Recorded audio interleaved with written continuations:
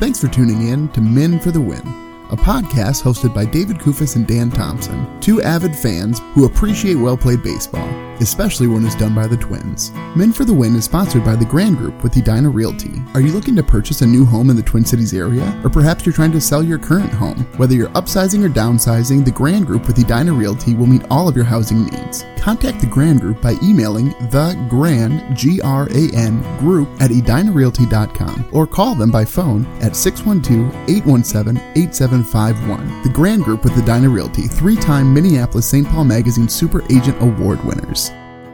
On this episode, David and Dan talk about the Twins' postseason 2020 roster, as well as the 2-game series against the Detroit Tigers. Thanks for listening. Enjoy. Thanks for tuning in to Men for the Win. My name is David Kufis. With me as always is Dan Thompson. The Twins finished a 2-game series against the Detroit Tigers, taking both games. Folks, I don't know what to tell you. It's been crazy. Cleveland is beating up on the White Sox. The Yankees are losing to the Blue Jays, and all of a sudden, your Minnesota Twins are atop the Central Division. Dan Thompson, how you feeling? Well, everything went right, which is a weird feeling. Everything went right there, maybe except for Homer Bailey's start. But no, I mean, it was good to get some help from the other teams. There's still a lot of baseball to be played, but gosh, I've never been a bigger Indians and Blue Jays fan. Feels pretty good. It's so crazy. I've honestly trying to rewire my brain to cheer for the Indians, and it's not even like I've never hated the Indians, right? No, of course not. Yeah, I hate the Yankees, of course, certainly, but I've never had hatred really for the Indians. The White Sox, maybe half hatred of the Yankees. To cheer for the Indians, it's just so weird because they've been our rival for so long atop the division these last couple of seasons. They got a hit, and at one point I'm like, ooh. And I'm like, oh wait, no, that's a good thing. That's a good thing here. Well, and what I thought was interesting too is, playing it out in my head, even if the Indians were winning and the Twins were losing, it almost wouldn't be the worst thing in the world to drop to the 3rd spot in the division. Yes. I mean, if we're worried about the Twins having to play the Yankees right away, well, yeah. I mean, it's this different dynamic we've got with these 8 playoff seeds and a shortened season where the standings are just so congested. Yeah, it's absolutely insane. So just so folks understand what's happening, so the Twins currently have 3 games left against the Reds, and in that time, it's going to be interesting because the White Sox will be playing the Cubs at the same time. Now, right now, the White Sox are still in control of their own destiny. If they win out, there's nothing the Twins can do to take the division. However, if they lose one more game, the window is then open for the Twins to take the division lead. A quick note, if some crazy things happen, there ends up being a 3-way tie for the division. The Twins actually win the division. It's a crazy thing. You can work out the math, but it does work out that way. If the Twins and the White Sox tie, the White Sox take the division. But if it's a 3-way tie, the way that things would fall, the Twins actually would win the division. I mean, all of this is kind of, you're trying to keep track of that and realize that the Twins need to stay ahead of the Yankees just to make sure if they end up with the 4 seed or the 5 seed, you want to be that 4 seed so that we don't have to go to New York. New York has to come to us. Yeah, and I think almost less than even having to play the Yankees is to me being able to play at Target Field, get that last at bat, play in your own stadium. I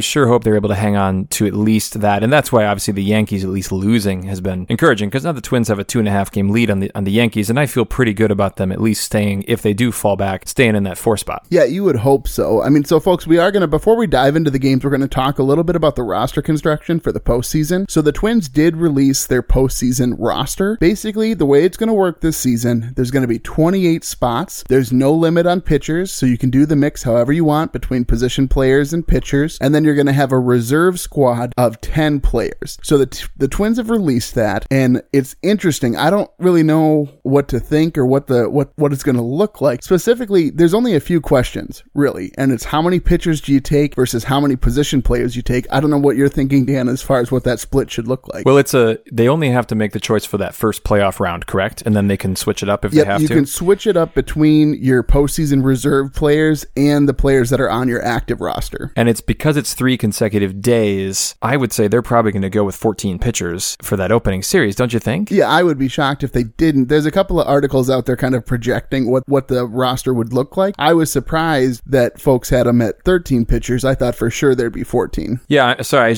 I'm counting them because there's so many bodies. I'm not used to having to do this kind of math around the postseason. It's nice to have those extra spots. I mean, I would prefer to have those spots be hitters, right? Because then you have that flexibility late in innings to be able to make those switches, to be able able to pinch hit the guy you want to pinch hit and worry about the fielding alignment later. So I hope that they would, but I got to think they're going to keep probably 14 pitchers just to be on the safe side. But then my question is, are they going to keep Homer Bailey on the roster, or are they going to go with Odorizzi if he's ready? I don't know what they do with that spot. Yeah, it's a very confusing question that I don't know the answer to. So real quick, let's just go through the locks as far as the pitchers and relievers are concerned, and then talk about our question mark. So 100% on the roster. There's really no question. Maeda, Barrios, Pineda, Hill. And then for relievers, Rogers, May, Duffy, Romo, Clippard, Alcala, Stashak, Whistler. Some people question it. I think Thielbar is a lock also. So really the people who you're questioning, Odorizzi, Bailey, and then Dobnak. I don't know how he doesn't end up on this roster, Dan, but it seems like he hasn't been called back yet, so it's a little confusing. I don't really know what to think. Are they really going to not have him on the roster for that first series? I would think no Homer Bailey and yes Randy Dobnak, because I think if things really go bad in the first game, for example, maybe you bring Dobnak in and you let him just eat up innings for you and hopefully keep you close. It's just, but how many times have the Twins really been in that spot this year? I mean, they haven't been behind by large numbers of runs, so I hope they only keep 13 because I want the flexibility on the other side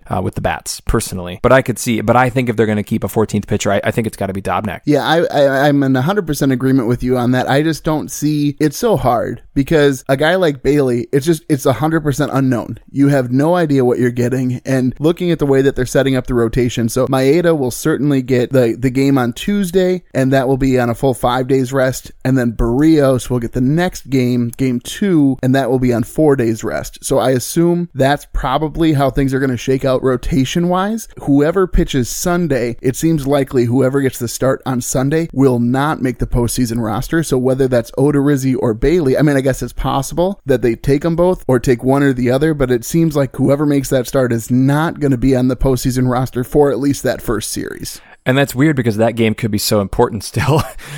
I was also thinking on a thought, because you know how I love Miracle. And I was thinking, I feel like Randy Dobnak is kind of like Ralph Cox, right? The last guy cut, right? He's the one that and Herb calls him in the meetings and says, "I wish I could keep you." They kind of look alike too. Like the actor who played Ralph Cox and Dobnak, they both kind of have that beard. They have that like overachieving sense. Maybe I'll start calling Dobnak Ralph Cox. Wonderful. See how many people recognize what I'm talking about. Wonderful. I'm sure there are those out there who have seen Miracle maybe half as many times as you have. Come on. There are still a couple of outstanding questions as far as the rotation and the relievers are concerned. I don't know that we'll get an answer until Sunday, really, when we'll know. And to your point, as you said, Sunday's game probably still matters. And granted, Odorizzi or Bailey could make a quality start on Sunday, and that would be great for the team, and then still be left off the roster for the first series of the postseason. And then they might need them again down the road, right? So I get there's some merit in that too. But the other thing, and I think we'll get to this, but this is an important series for the Reds too, not just for seeding, but just to make the playoffs. Correct. So part of me is, I get that they're setting the rotation for that series, and Rocco has always taken, I think this season, it's clear through his moves, the view that they just need to get to the postseason in the best possible position,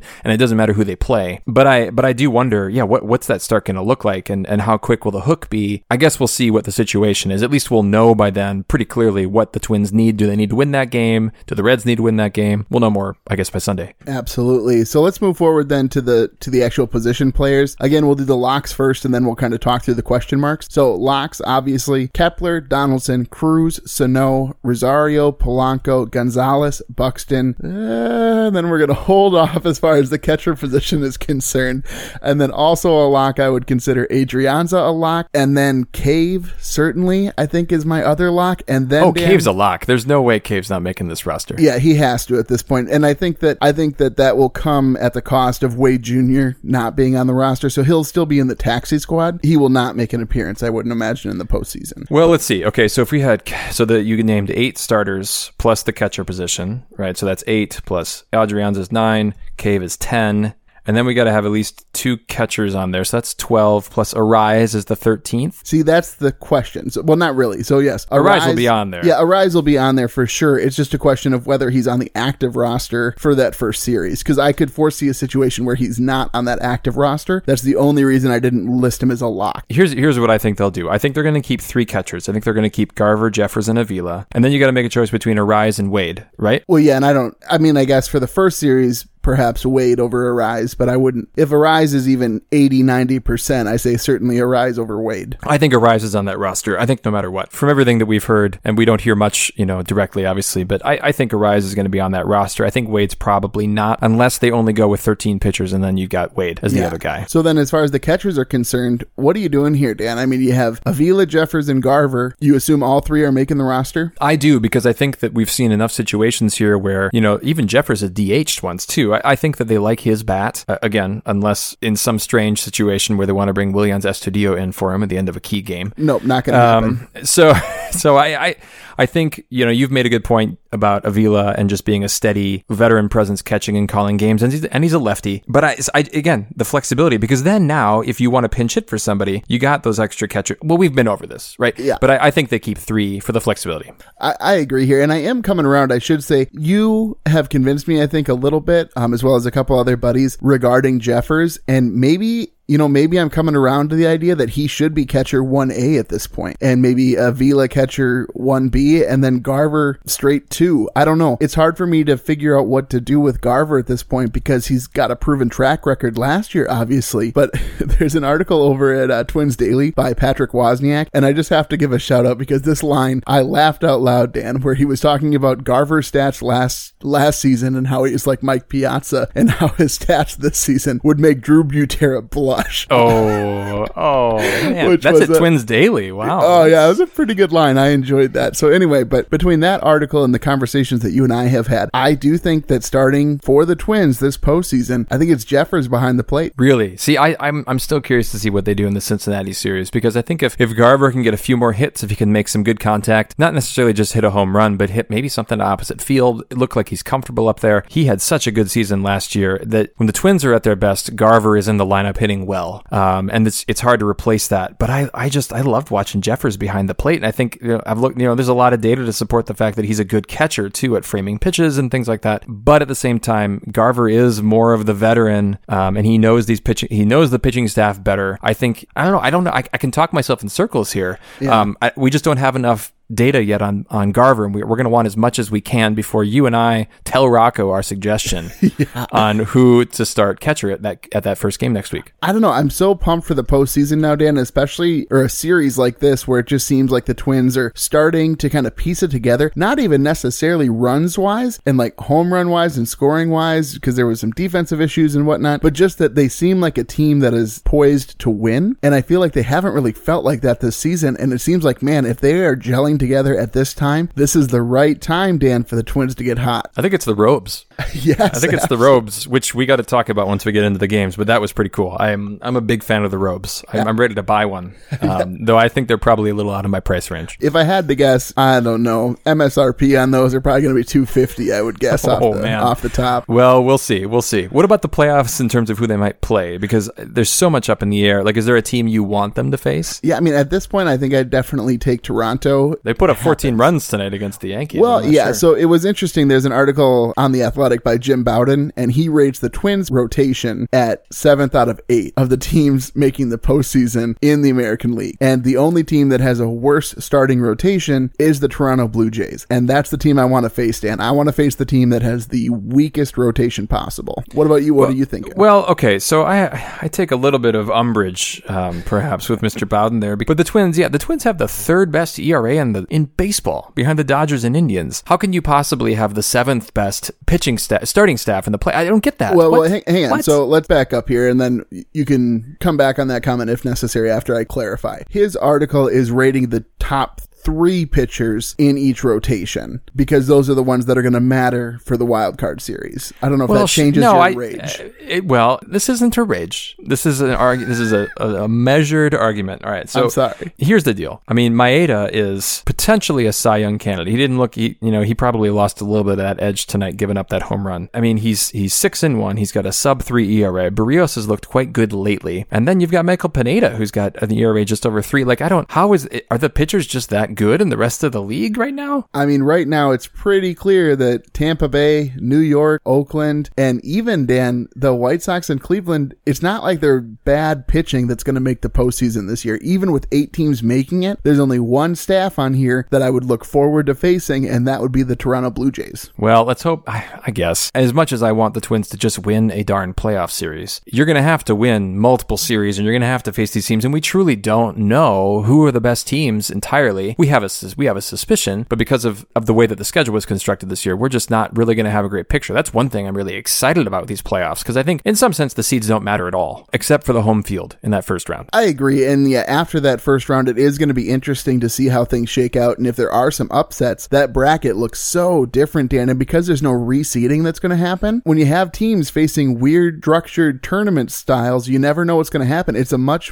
just much more of a chance of like where there's some big upsets, the 8 upsets, the 1 seed, than has ever been in baseball before. I don't know. Anyway, as far as the postseason is concerned, Dan, I don't know how much more we can say until we get more information. You got any other thoughts? No, I actually don't. Yeah, so the Twins are slated to start on Tuesday evening. Now, there is a chance because of the presidential debate that's scheduled for that same time that the game could get pushed. It's a little bit unclear. There hasn't been anything solid from MLB yet whether that could happen or not. So obviously, circle your calendar there for that, the Tuesday the 29th, but just know that it might get pushed. We're not really sure yet. With that in mind here, let's go ahead and dive into this Tigers series, Dan. I don't know what to tell you. My heart hurts a little bit because Eddie Rosario and Jake Cave, both huge in this series, Dan, and on both sides of the ball. I don't know it's crazy town. Well, Eddie Rosario sure did look good. Did he have any plays you took umbrage with? No, it's really frustrating almost. I mean, it's hard. When they win both games, it's hard for me to admit how well Eddie played in this series. And I mean, he just made a lot of good plays and he made a lot of smart plays and he didn't do anything that most people would label as Eddie-esque in this series. He didn't. And it was nice to see Buxton again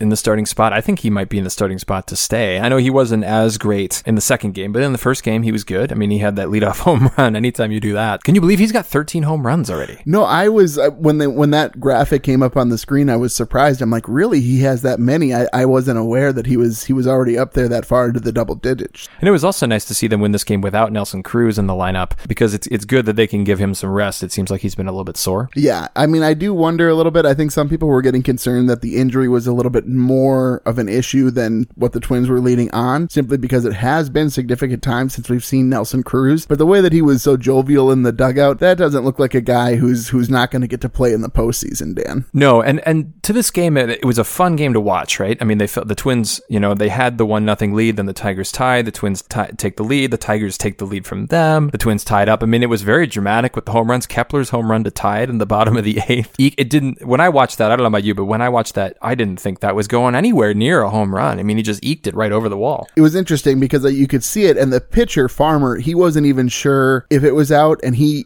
kind of seemed to think that it was going to stay in the park, and so when it just made it into those flower beds, you could see his disappointment on his face to be like, oh, come on. Well, and how big, I mean, and obviously then in the 10th, Kepler getting the game-winning hit too. This felt like the Max Kepler we got used to last year, and agreed. Gosh, if he's hitting this well, I don't care where you put him in the lineup. I mean, this is a very powerful lineup when Max Kepler is hitting home runs and when he's just getting those clutch hits. There was a stat, I mean, I think I saw it on Twitter, I think it was maybe Gleeman or one of the other athletic guys, but his clutch hitting this year, even though he hasn't been great, has been spot on for the Twins. He's been their most clutch hitter all season. It's one of those things where, like I was speaking to earlier, it just seems to me that this team has a different sort of attitude and just sort of an energy about them that they seem like, hey, we're the team that's going to win these games. And I tell you, the Robes, David, so we texted about this too, and I think you were spot on. I think you should share, your thought on what the Robes are and why Donaldson bought them. Yeah, so this is interesting. So if you didn't see it, Fox Sports North did a segment on it, but Josh Donaldson bought robes for all of the players on the team as well as the support staff, and he bought it for a couple of reasons. So one, he wanted guys to be relaxed for the postseason, and two, the Twins have now entered the postseason bubble, so they're all staying in a hotel together downtown, and so he wanted them to be able to relax and have something comfy to wear. Now, here's my thinking. I think it was an apology for getting tossed in that White Sox game. That's what I truly think it was. I think he knows he's in the wrong, but he didn't want to say it to the media, but behind closed doors, this was sort of an apology to the rest of the team knowing that he messed up. I love that theory, David. I'm a little... I wish I would have come up with that idea, David. But no, that makes a ton of sense, because what I love about it is that it's just the kind of thing that a team with playoff aspirations and championship aspirations, that's what they're going to be known for, right? Like the guys with the robes. Like, won't that be fun through the playoffs? And I don't know. I mean, like, it's hard because we're watching the games on TV, and so much of that is artificial in some ways, how it's produced. But it just seemed like the vibe of the team was so energetic and so like playoff-ish during that game against the Tigers, right? I mean, like, it just seemed like they were having more fun all of a sudden, like that with the robes. Yeah, it just really seemed like something got switched on. Yeah, I do hope the robe thing continues. It continued tonight. Super fun to see. But let's go into the details a little bit here in game one. The Twins win 5-4 in extras. So we got to see my favorite new aspect of baseball, Dan. The runners on second base. I know. I think of you every time, David. It just drives me nuts. But anyway, so the Twins, Bailey started his first start in, I don't know, 3 or 4 years. I forget now. It was a long time ago that we saw Bailey pitch for the Minnesota Twins. But so he pitches 3 innings, then he gets into trouble, gives up 2 hits, 1 earned run, 1 walk, struck out 3. He didn't look bad for a guy who hadn't been in the mound in a couple of months, but then he comes out of the game. Stashek comes in, pitches well. Then you got May, Duffy, Clippard, Romo. I mean, the whole team pitched basically in this game, Dan. But what's happening I think here, I saw Miguel Sano warming up at one point too, just to make sure, just to be stretching careful. that arm out. Yeah, here. You never know. But so when the game gets interesting, like you were saying, I mean, it kind of goes back and forth the whole time. And so Romo gets the 9th, and the 9th is the time when you're thinking, okay, at this point, the Twins think that they can win this game in the bottom of the 9th. So who do they give the ball to? They give it to Romo, not to Rogers. And then it goes into extra innings, Dan. And who do they bring in? Taylor Rogers. I was not impressed with this move, Dan. And again, it's rough because the rest of the team had almost pitched at that point. So who else are you going to turn to? But Taylor Rogers did what Taylor Rogers does, Dan, which is give up hits and give up runs. And okay, to be fair, this is frustrating because he doesn't get an earned run because the way that the MLB is keeping those stats this year, basically the runner reaches second base to start the inning on like an error, right? So it doesn't really matter for pitching stats. I think you'd agree that it's an error, right? I mean, to have the runner on second base. 100%. You think that's an apt characterization. That's an error on Major League Baseball in general. But so what happens there, so Rogers gives up the run, and on Twitter, some people were saying, well, it doesn't really count against him because there was a runner on second. No, if you're the closer, there's going to be times where you're coming in where there's runners on second. You still need to get the job done. And again, it's one of those things, Dan, where right now I would rather take my chances on Alcala coming in to pitch the 10th inning as opposed to having Taylor Rogers come in knowing what he's going to do. Yeah, I mean, I'm even looking at the stats too. He's got the most losses on this team aside from Dobnak. He's got 4. And the highest ERA on the team out of the bullpen. And he's only pitched 18 and 2/3 innings. It feels like he's pitched a lot more than that, or at least every time he's out there, we notice it.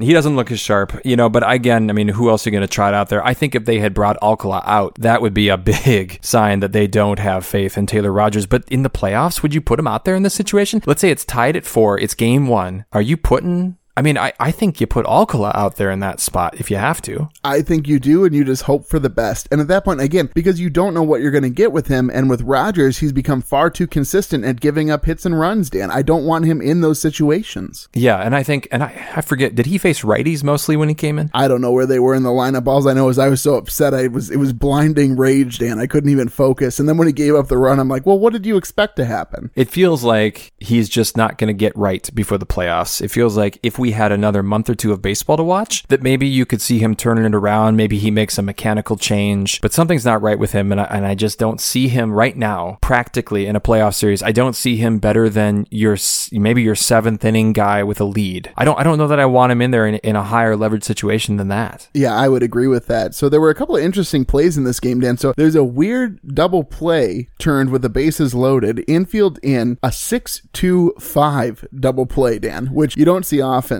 For folks who are kind of new to baseball or whatnot, 6-2-5 would be shortstop, fielding the ball, throwing to the catcher for a force play, and then the catcher to third base for the force play, which is it's a weird double play. You're not going to see that scored very often on scorecards. Credit to Donaldson for being ready, for knowing that. Yes. Because I think it was Cabrera who was running, right? So yes. He had some extra time. It was another testament to, and we'll talk about infield in later and how I feel about that. But I think Donaldson's defense was noticeable in this game. And it was the simple plays like that. But man, that other play where he got the ball off the corner of the that was amazing. So another play. So, I mean, it was, and I forget which, it was late in the game. I forget exactly which inning it was in. But, a ball is going towards third and it bounces off. I think it was like the near left corner of the base and ricochets, towards the stands, almost at like a 45-degree angle. And Donaldson keeps running and he bare hands it with his right hand and he makes a throw. And it wasn't in time, but saving a double there, potentially maybe, that was a huge play in that game, but that was fun to see. I can't see Miguel Sano making that play last year. No, Miguel Sano. No, that's nothing against Miguel Sano necessarily, but. Well, but it is kind of. Well, by comparison, right? Yeah, Sano wouldn't have even moved, right? Like he would have been like, yeah, it's probably a double. That's okay. Guys, I'm on third in case he tries to push it to a triple. I'm here. I'm ready. But no, Justin Morneau noted on the telecast, it was interesting. He said that had Donaldson made that throw in time, that may have been the best baseball play in the field that he'd ever seen, which is kind of that's high praise from a guy who played a lot of baseball in his life. Yeah. It was a fun game because again, and we saw this in the last series too, where I feel like the Twins are just playing better. And it's these little things that they're doing better. I guess another way to look at it is when Eddie Rosario doesn't make a mental mistake, that the Twins are just in a much better place as an entire squad. Nobody seemed to make a big mental mistake in this series. And that was really, really fun to see. Unless I'm putting my foot in my mouth and I'm forgetting something, but no, I think it was overall, it was good. There was the one play that Sano dropped the ball, the throw from Duffy. So that was the only play that was a little bit like, ugh. And the thing is I don't know. They gave the air to Sano and he probably should have caught the ball. It wasn't a super easy play, but he probably should have been able to recover the ball in time. I think that was my issue with it, is that it wasn't necessarily that he didn't catch it, but just that he couldn't recover quick enough to get the out at first before the runner reached. Yeah, and that kind of play doesn't bug me in the same way as a shortstop charging in and then bobbling the ball when he's trying to get in, or even guys getting cute or lazy, as we have so often seen with your favorite left fielder, right? Like, there was none of that. And that was great because it tells me that there's, well, a couple things I think that I'm pointing to, and maybe I'm overreading it, but I feel like there's a veteran presence on this team right now with Cruz and with Donaldson. And I feel like a guy like Sano and even Buxton to an extent are just in a better spot on this team right now as far as what's expected of them, as far as leadership and tone setting, right? Yeah, no, I think that's a valid observation, I guess is what I'd say. And in the sense that in the past, I feel like Eddie Rosario has been more of that tone setter guy, emotionally in some sense, right? And I like Eddie Rosario and I like Donaldson too, but there's something about having a couple veteran guys like Donaldson and Cruz who've been in playoff games, who've been in these spots, to be able to kind of take the pressure off, to do that, to lead. And it's the little stuff, right? It's buying robes for guys, or it's Cruz's presence in that dugout, cheering guys on and being just such an alpha. Anyway, I'm really impressed with the chemistry that seems apparent to me, at least when I'm watching on TV. Yeah, I agree. I think one thing too, I'm gonna go off on a little tangent here on Eddie Rosario, and I just hate to do this, but I feel as though as a man of integrity, I need to give credit where credit is due. Okay, Eddie had a great throw to get the outfield assist with the put out here at home plate. Fantastic. He had a huge hit in the top of the 10th that allowed the tying run to score. Jake Cave came around, he pinched, ran for Donaldson, and he scored the run, and then he stole second base. And granted, it was a very easy steal because the catcher dropped the ball. Garver had struck out. Rosario advanced to second base, but that steal, there's no way that he scores from first on Kepler's bloop single to left field, but because he was on second base, he scored the winning run. And so I got to give credit to Eddie Rosario in this game, Dan. That was a big, big game for Eddie. Well, if Eddie plays like he plays in this series, this is what I love about Eddie, right? This is what he brings. You cannot replace the energy that he gives this team. It's when he hits that single and he's pointing to the dugout and he's clapping all the way to first base. Like, I love that you need that energy. That's something that you're just not going to get always out of every guy on this team. Yeah, I would agree. And so I do just need to take a little bit of a side note here. So one thing that's really nice right now, almost every baseball game is interesting to watch for one reason or another because teams are competing and jockeying for position. But so right now I have two screens. It's a luxury. It's my favorite thing to have two baseball games on, especially after you get past the sixth inning. Super exciting. But so something that I keep noticing, Dan, in almost every baseball game I watch is these batters, they hit the ball and then they run to first base. And if their helmet doesn't fall off before they get to first, it's definitely going to fall off at some point during the inning when they're on base. And it drives me absolutely insane. What is the point of these helmets? I understand they're most important when they're at bat, but they're also important because you have guys throwing a hard baseball in your direction direction when you're going from base to base. And there was one play in the White Sox Indians game that this is ridiculous, Dan. The runner is going home and he's going to have to do a head first slide. Okay. It's vital that he does a head first slide because it's the only way he has a chance. And Dan, the guy bobbles the helmet. He's trying to get his helmet on so he can make this slide, and he bobbles it, and then he loses the helmet anyway. What is the point of these helmets if you can't secure them on your head? Are you telling me that teams that have literal $500 million budgets can't afford chin straps for the guys who can't manage to keep their helmets on? It drives me nuts. In Little League, these kids can keep their helmet on. You're telling me these pro athletes who their body is 100% where their income comes from, they can't figure out how to keep a hard hat on their head? It drives me absolutely nuts, Dan Thompson. And that was our newest segment, Ronnie's Rages. David taking his turn apparently here. Did you just make that, like, do you really care that deeply about helmets? That seemed almost fabricated in the excitement you had there. Honestly, it really bothers me when they fall but off. But Astudillo, isn't that the Turtles' big and appeal? I hated it when he did. Well, that's about his only appeal at this point, Dan. You don't need to be, I mean, what else does the guy have right now other than his weird batting stance and the way that he holds the bat over the plate? He gets his own little, like, logo in the roster, right? He just, instead of a position, he's just a turtle. Yeah, at this point, he's a marketing ploy just so they can do the tortoise in the hair thing with Buxton. Yeah, that never really took off, did it? No. But they needed Astudillo to hit better than 180, I think. My goodness. Man. Anyway, right. Moving on here. We should move on to game 2 here. Game 2. This one got more dramatic than it really needed to be. The Twins really seemed in control until the 9th inning when things got interesting. Twins win this one 7-6. Miguel Cabrera, Dan, he still has the Twins number, apparently. Does he have like 7,000 home runs now at Target Field? Like, I don't know. Man, and I love watching that guy play because he's such a class act. And I think he's had a long career now. He started young, and I wish all the best for him. It's really fun to see. It's kind of like when I watch Albert Pujols or I see highlights of him. Like, I love to see these guys still hitting, right? I think it's good for baseball. It's good for Detroit, certainly. 484 home runs, at least, if Baseball Reference got those 2 tonight. But, so he's the next guy to hit 500. And I love that. Yeah, I mean, it was nice that it didn't matter in this game that he hit him, just mostly in the timing that he hit him, right? Because of Jake Cave. Yeah. 2 big home runs for Jake Cave, giving him leads when they needed them. Yeah, it was interesting here. So Maeda started the game. He got through 6, and then he got in a little bit of trouble here, and he gave up the home run to Cabrera. I was texting with a buddy at that point, and I was saying that, man, I don't know, I might have pulled Maeda against Cabrera because 1 out, runners on first and second, and then he shot back. Well, weren't you just complaining that Barrios should have gone out for the 7th, and now you're not going to let Maeda pitch the 6th? That's going to be on your tombstone, too, like, and they should have let David go out for the 7th. Well, right, like, is that... Yeah, my tombstone is getting... Okay, I have 2 things about my tombstone here. One, I think you think I'm going to die relatively soon. And secondly, that tombstone is going to have to be the largest tombstone at the cemetery by the time we're done with all the different phrases you got to engrave there. We could get you like a mausoleum, David, right? Couldn't we? Wouldn't that be fun? Every week you have the Undertaker. Hey, Dan, what you doing? What line you working on now? Dan's out there with a chisel putting in the latest. Man. And we got to work on mine. I think I'm going to add one later. But yes. No, that's another one I would add. I assume it will be a miracle quote. What else could it possibly be? Yes, if only he could have been Herb Brooks or something like that. Yes. This is your time. Yeah, we'll... Great moments were born of great opportunity. That's what it'll be right there. Yes. Yeah, Maeda, he was fine outside of that home run that he gave up. Whistler came in and he struggled, Dan. He only got 1 out and he gave up 3 hits. I hope it was just an off night because honestly, the way that the bullpen has looked, he's that guy who's kind of not the closer, not the setup man, but that 6-7 inning, he's the guy who I kind of wanted to turn to between him and Trevor May. Yeah, I think if he's going to have a bad outing, I mean, because he might pitch one more time this season, right? Let's get it out of the way. But yes, it wasn't the most convincing out.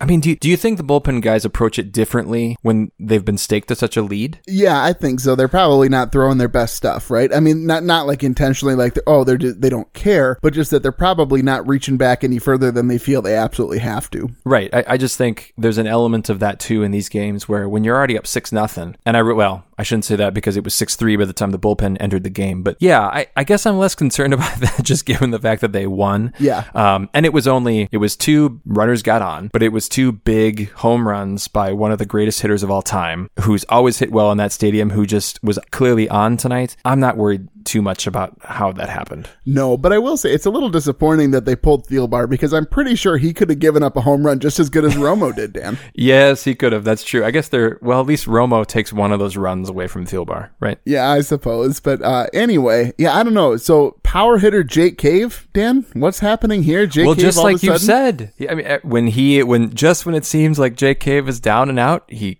comes back. He looked good, and it was nice because they've needed him to give some off days to a couple guys here. So I'm feeling pretty good about Jake Cave's performance here, and feeling good about him being the fourth outfielder on this team. Yeah, well, it was interesting too that he hit those home runs to different places in the field. I thought that was really good to see, is that they were both pull home runs, and so it was good to see. Again, it's so confusing to me, this series, Dan, and like Eddie Rosario, I mean, as much flack as I give Eddie Rosario, to your point, when he's on, and he is a solid baseball player, and you want him on his team. It's just he's so infuriating when he makes those Eddie-esque type plays. But Jake Cave, I haven't had nearly the amount of like, oh yeah, I think this is a guy who could really do well. And so when he performs the way that he did in this series, I don't know, it's just hard for me to really, it's hard for me to compute what that looks like and what role he should play on this team. Yeah, I think he's a pinch runner on this team headed into the playoffs, and an emergency outfielder if you need him. As we saw, it was important that he was the pinch runner, maybe not necessarily in that spot in the extra innings, but the guy brings some energy, and he's just the kind of guy that you hope is going to have a chance in the playoffs to have a big play, right? That we're going to remember Jake Cave because of something that he did in the playoffs as that key bench guy. I wouldn't underplay his value as that pinch runner in that game one, because it was supposed to be Donaldson at second, and Donaldson's not slow, but at the same time, I don't really want Donaldson sliding or doing anything that he absolutely you think Cave is more expendable? Yeah, 100%, and he's faster. So I mean, it's kind of sure. No, 2 for 2 sense in that regard, I guess would be what I'd say. Yes, no, totally. Yeah. Well, it was a good series for the Twins, right? They take 2 of 3. They get an exciting win. They get a little bit what felt like a more comfortable win, at least than it maybe looked on paper. And now they're back on top of the division with a day off, and then on to the Reds. Let's go ahead and cruise through our segments. Thanks for sticking with us, folks. I know we went a little bit longer this episode, but it's all because the Twins are in a fun position heading into the postseason, and we wanted to give you a little bit of a preview of what that's going to look like. So we'll jump in here for this series. We'll go through our segments. Start with our Puckett's Picks winners, Dan. What do you know? It doesn't matter. Dan has won the regular season. I had Kepler. Dan had Buxton. We picked anyway, and my goodness, Kepler came through for me, scoring 6 points to Buxton's 2 points, Dan. Congratulations. Thank you. I got to admit, there was a moment after Kepler hit that game-tying home run, and I thought, that's probably going to cost me Puckett's Picks. But that's okay. No, it was fun to see, and I just wish I would have picked Jake Cave like I dreamed about.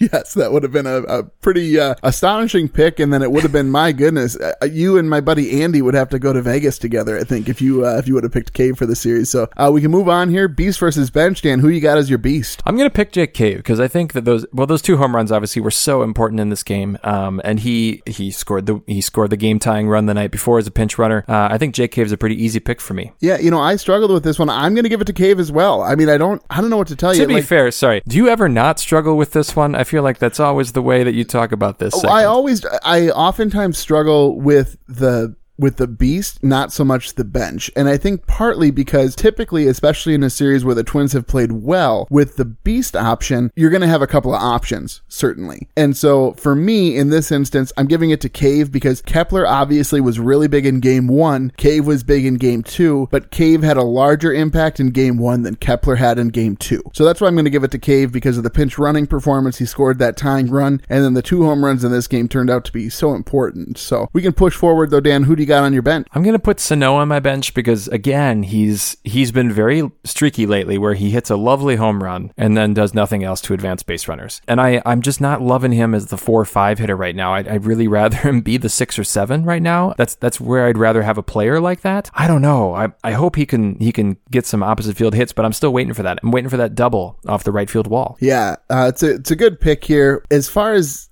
here's the deal. I'm not going to pick Sano again. Like I keep ragging on that guy. So I'm going to go to the other guy who I normally pick for my bench. I'm going to pick Taylor Rogers here. So here's the deal. I realize that he doesn't have an earned run on the stat sheet, but it doesn't matter to me. That's a run that he shouldn't have given up, and he did. And I understand because of the stupid way 2020 extra innings work that it doesn't count against him. I think it should. Whatever. I don't care. I don't care that he started with the runner on second. I'm so over it. I'm so frustrated that they continue to put him in these situations where you almost could predict what's going to happen. So Rogers is on my bench. Have him pitch the 5th inning in a game where the Twins are getting blown out, but I do not want to see him in the 10th inning in a game where the Twins could pull within a half game of the division lead, and you're throwing Taylor Rogers out there at a pivotal moment. I hated it, Dan. I absolutely hated it. I'm kind of starting to feel bad for Taylor Rogers the way you're talking about him. You can feel bad for him if he's pitching better, and I still talk to him like this. Fair enough. Well, next time I see Taylor Rogers, I'll let you know. For Rocco's Rewind here, if I may. Absolutely. We've texted about this. I think you know my feelings, but infield in, I've never quite liked it. And I think it's hard because the data, I'm sure, supports, because if Rocco makes decisions about anything based on anything, it's data, right? Like, I'm sure somebody's telling him, like, hey, Rocco, like, you should bring the infield in here because, like, 4,203 times out of 10,020, whatever, like he's got a number. But I isolate, I focus on the times that it doesn't work. And it seems like it doesn't work every time, right? except for the time when it was the 6-2-5 double play that we talked about earlier that probably wasn't possible if the infield wasn't in. But there's so many other times when it's like, why are you bringing the infield in right now? I just let them play back. Even if you're maybe conceding a run, I just feel like there was times when surely if he's just back 10 feet farther, I don't you get this sense? Like there's times when they show the replay and it's like, oh, if Polanco, and the other thing about it, if I may, and it's kind of turning into a rage, but I don't mean it to, is the reaction time that it would take to make a play on a baseball when you are 50 feet from the batter. It's like making everybody a pitcher all of a sudden and then hoping that they can just get a glove on it if it happens to hit. Come on. Like, let's take 10 steps back. Let's stand in the dirt. I don't know. I just don't like it. Because I so often see it fail, David. Well, that was our bonus Ronnie's Rage. No, it was not a rage. That was merely a Rocco's Rewind. I'm just doubting the data that I'm sure Rocco's relying on. But what's your question of Rocco's decision making here? Do we have to have a conversation about Rocco here? No, here's my question, I guess, as far as what happened here. Was he not aware that you could steal bases prior to this last series? Because it's very confusing to me. Dan, in this season thus far, they had 11 stolen bases for the entirety of the season. And granted, it's a shortened season, I get that. They stole 3 bases in this series, which is a pretty decent percentage, Dan, of the season total. So I don't know if somebody informed Rocco that, hey, do you know we have some fast guys on this team? And they're allowed, I don't know if you knew this, Rocco, but they are allowed to advance even if the ball isn't hit. Really? You can steal a base in baseball? The famed Rocco impression by Dan Thompson. Oh, I didn't know. The fans are clamoring for it. Isn't Buxton fast? We should probably let him steal more.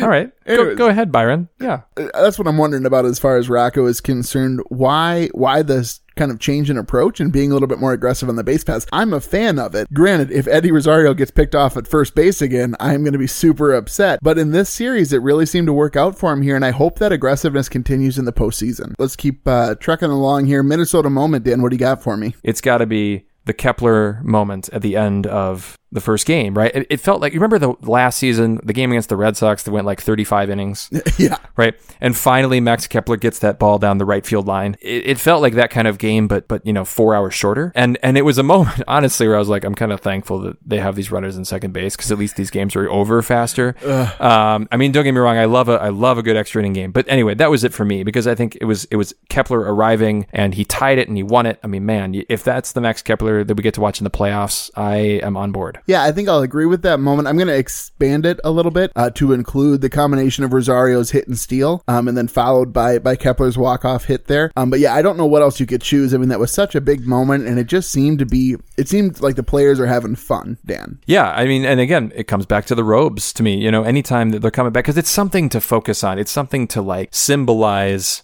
the rally, to something to symbolize the synergy of the team. And I know that sounds kind of silly, but I think people are drawn to those symbols. And I think as human beings, I think we're just kind of like, I think they must get amped up when it's something silly, but like, hey, I got to go put the robe on. And then I do this interview after the game with this robe. Like, it's silly, it's fun, but how good for morale is something like that? Yeah, and it should be noted here, I just love the Eddie Rosario quote, and this is classic Eddie. So after that game, the quote from Eddie is, "It's a great moment, but you know what I miss? The fans in the moment. I miss the fans. I miss the Eddie in the moment." Wouldn't it be Kepler, Kepler, Kepler in that moment? Wouldn't that be the thing that they'd be saying? Not in Eddie Rosario's mind, damn. He's excited. In Eddie Rosario's mind, it is always Eddie. Oh, man. It's fun. I'm going to let you go first on Mauer's musings here. Yeah, absolutely. So I guess my question is one that we kind of addressed at the beginning of the episode, so we don't have to spend too much time on it, because I don't know that we're going to be able to come up with a solution. But what do the Twins do with Bailey, Odorizzi, and Dobnak? What is that combination going to look like? Who's on the roster? What's their usage look like? I don't know, Dan. I guess personally, I want Dobnak as the long relief guy out of the pen if something happens. I don't know that I trust Bailey because I just don't know. I haven't seen him enough. I got to be honest. At this point, I would rather have Odorizzi start a game and Dobnak stay in that long relief role than give Dobnak the start. I don't know. You have so little faith in Ralph Cox. I would say that makes a lot of sense, though. But poor Randy Dobnak, he started game 2 of the playoffs last year, and now everybody's dogging on him, and he's eating. Well, I guess he's in the hotel now with the team, but poor guy. I'm going to go on the other side of the roster, and I'm going to say, what are we going to get from Luis Arraez? Are we going to get a game here in the Cincinnati series? Is it going to be a mystery, kind of like it was at the end of last season, and he just shows up in the playoffs? And because I think, again, another wild card, he's really kind of the guy, unless I'm missing somebody in my head, who's not back and who's not healthy. So is he going to be healthy for the playoffs, and is he a factor? Yeah, it's a really good question, and you hope it's not like last season where he was out on the field, but obviously, hobbling around. Like he definitely wasn't 100% and probably shouldn't have even been on the field, unfortunately. But so this season, you hope that they don't have to lean on him as much, and you hope that he is healthy by the time that game starts here on Tuesday, Dan. Yeah, absolutely. As far as grades go, David, dare we say, I think we're maybe in accord here. I'm going to go with an A-. I think just because they got the job done. And I think it was two different ways, right? The comeback win, but then also being able to just build a lead and have enough of it and not just sit on it. I'm really happy with an A- here for this series. Yeah, after my talk last episode, Dan, I have to give him an A-. What else could I possibly give him here? Well, you could give him an A for winning 2 baseball games. Well, I can't though, because it's the Tigers, and both of these games were far too close. So game 1 specifically, they should have won that game. They should have scored more runs. They should have let the Tigers score less runs. Game 2, again, I think it was kind of one of those things where, yeah, there were a couple of bad pitches to Cabrera. Didn't really matter because the Twins won. Either way, this should be a series where you come in, you do your work, and you go home winning 2 baseball games, and neither of them should have ever been close, but they were. So I'm going to give them an A- on that point. I'm just glad to hear us agreeing, David. I think it's healthy. It's a weird thing. Actually, I had a buddy texting me about the podcast, and he was saying that you two, you don't know. He goes, you two egg each other on in your grades. Like you guys are trying to be harmonious. He goes, no way. You're both you keep pushing each other further and further in either direction. I couldn't not give them an A for this series too. They deserved it. Yeah, absolutely. So Puckett's picks for the Red Series, Dan, the last regular season series, and it doesn't matter. You've won the regular season, but you did lose this last week, so you get the choice. Who you taking? I know. It feels so weird to pick first. All right, I'm going to go with Jorge Polanco. I think it's been long enough. Yeah.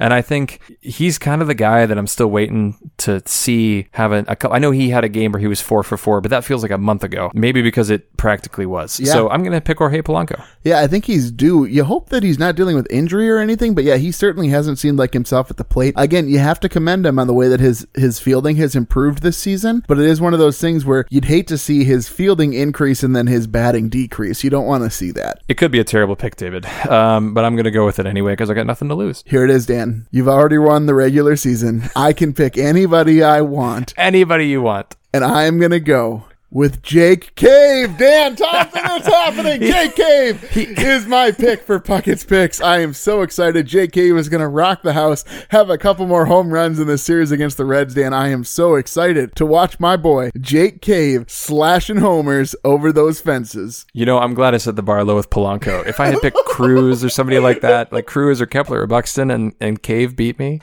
oh man, I'd feel pretty bad. I like it. So excited. I like the pluckiness of that there. Well done.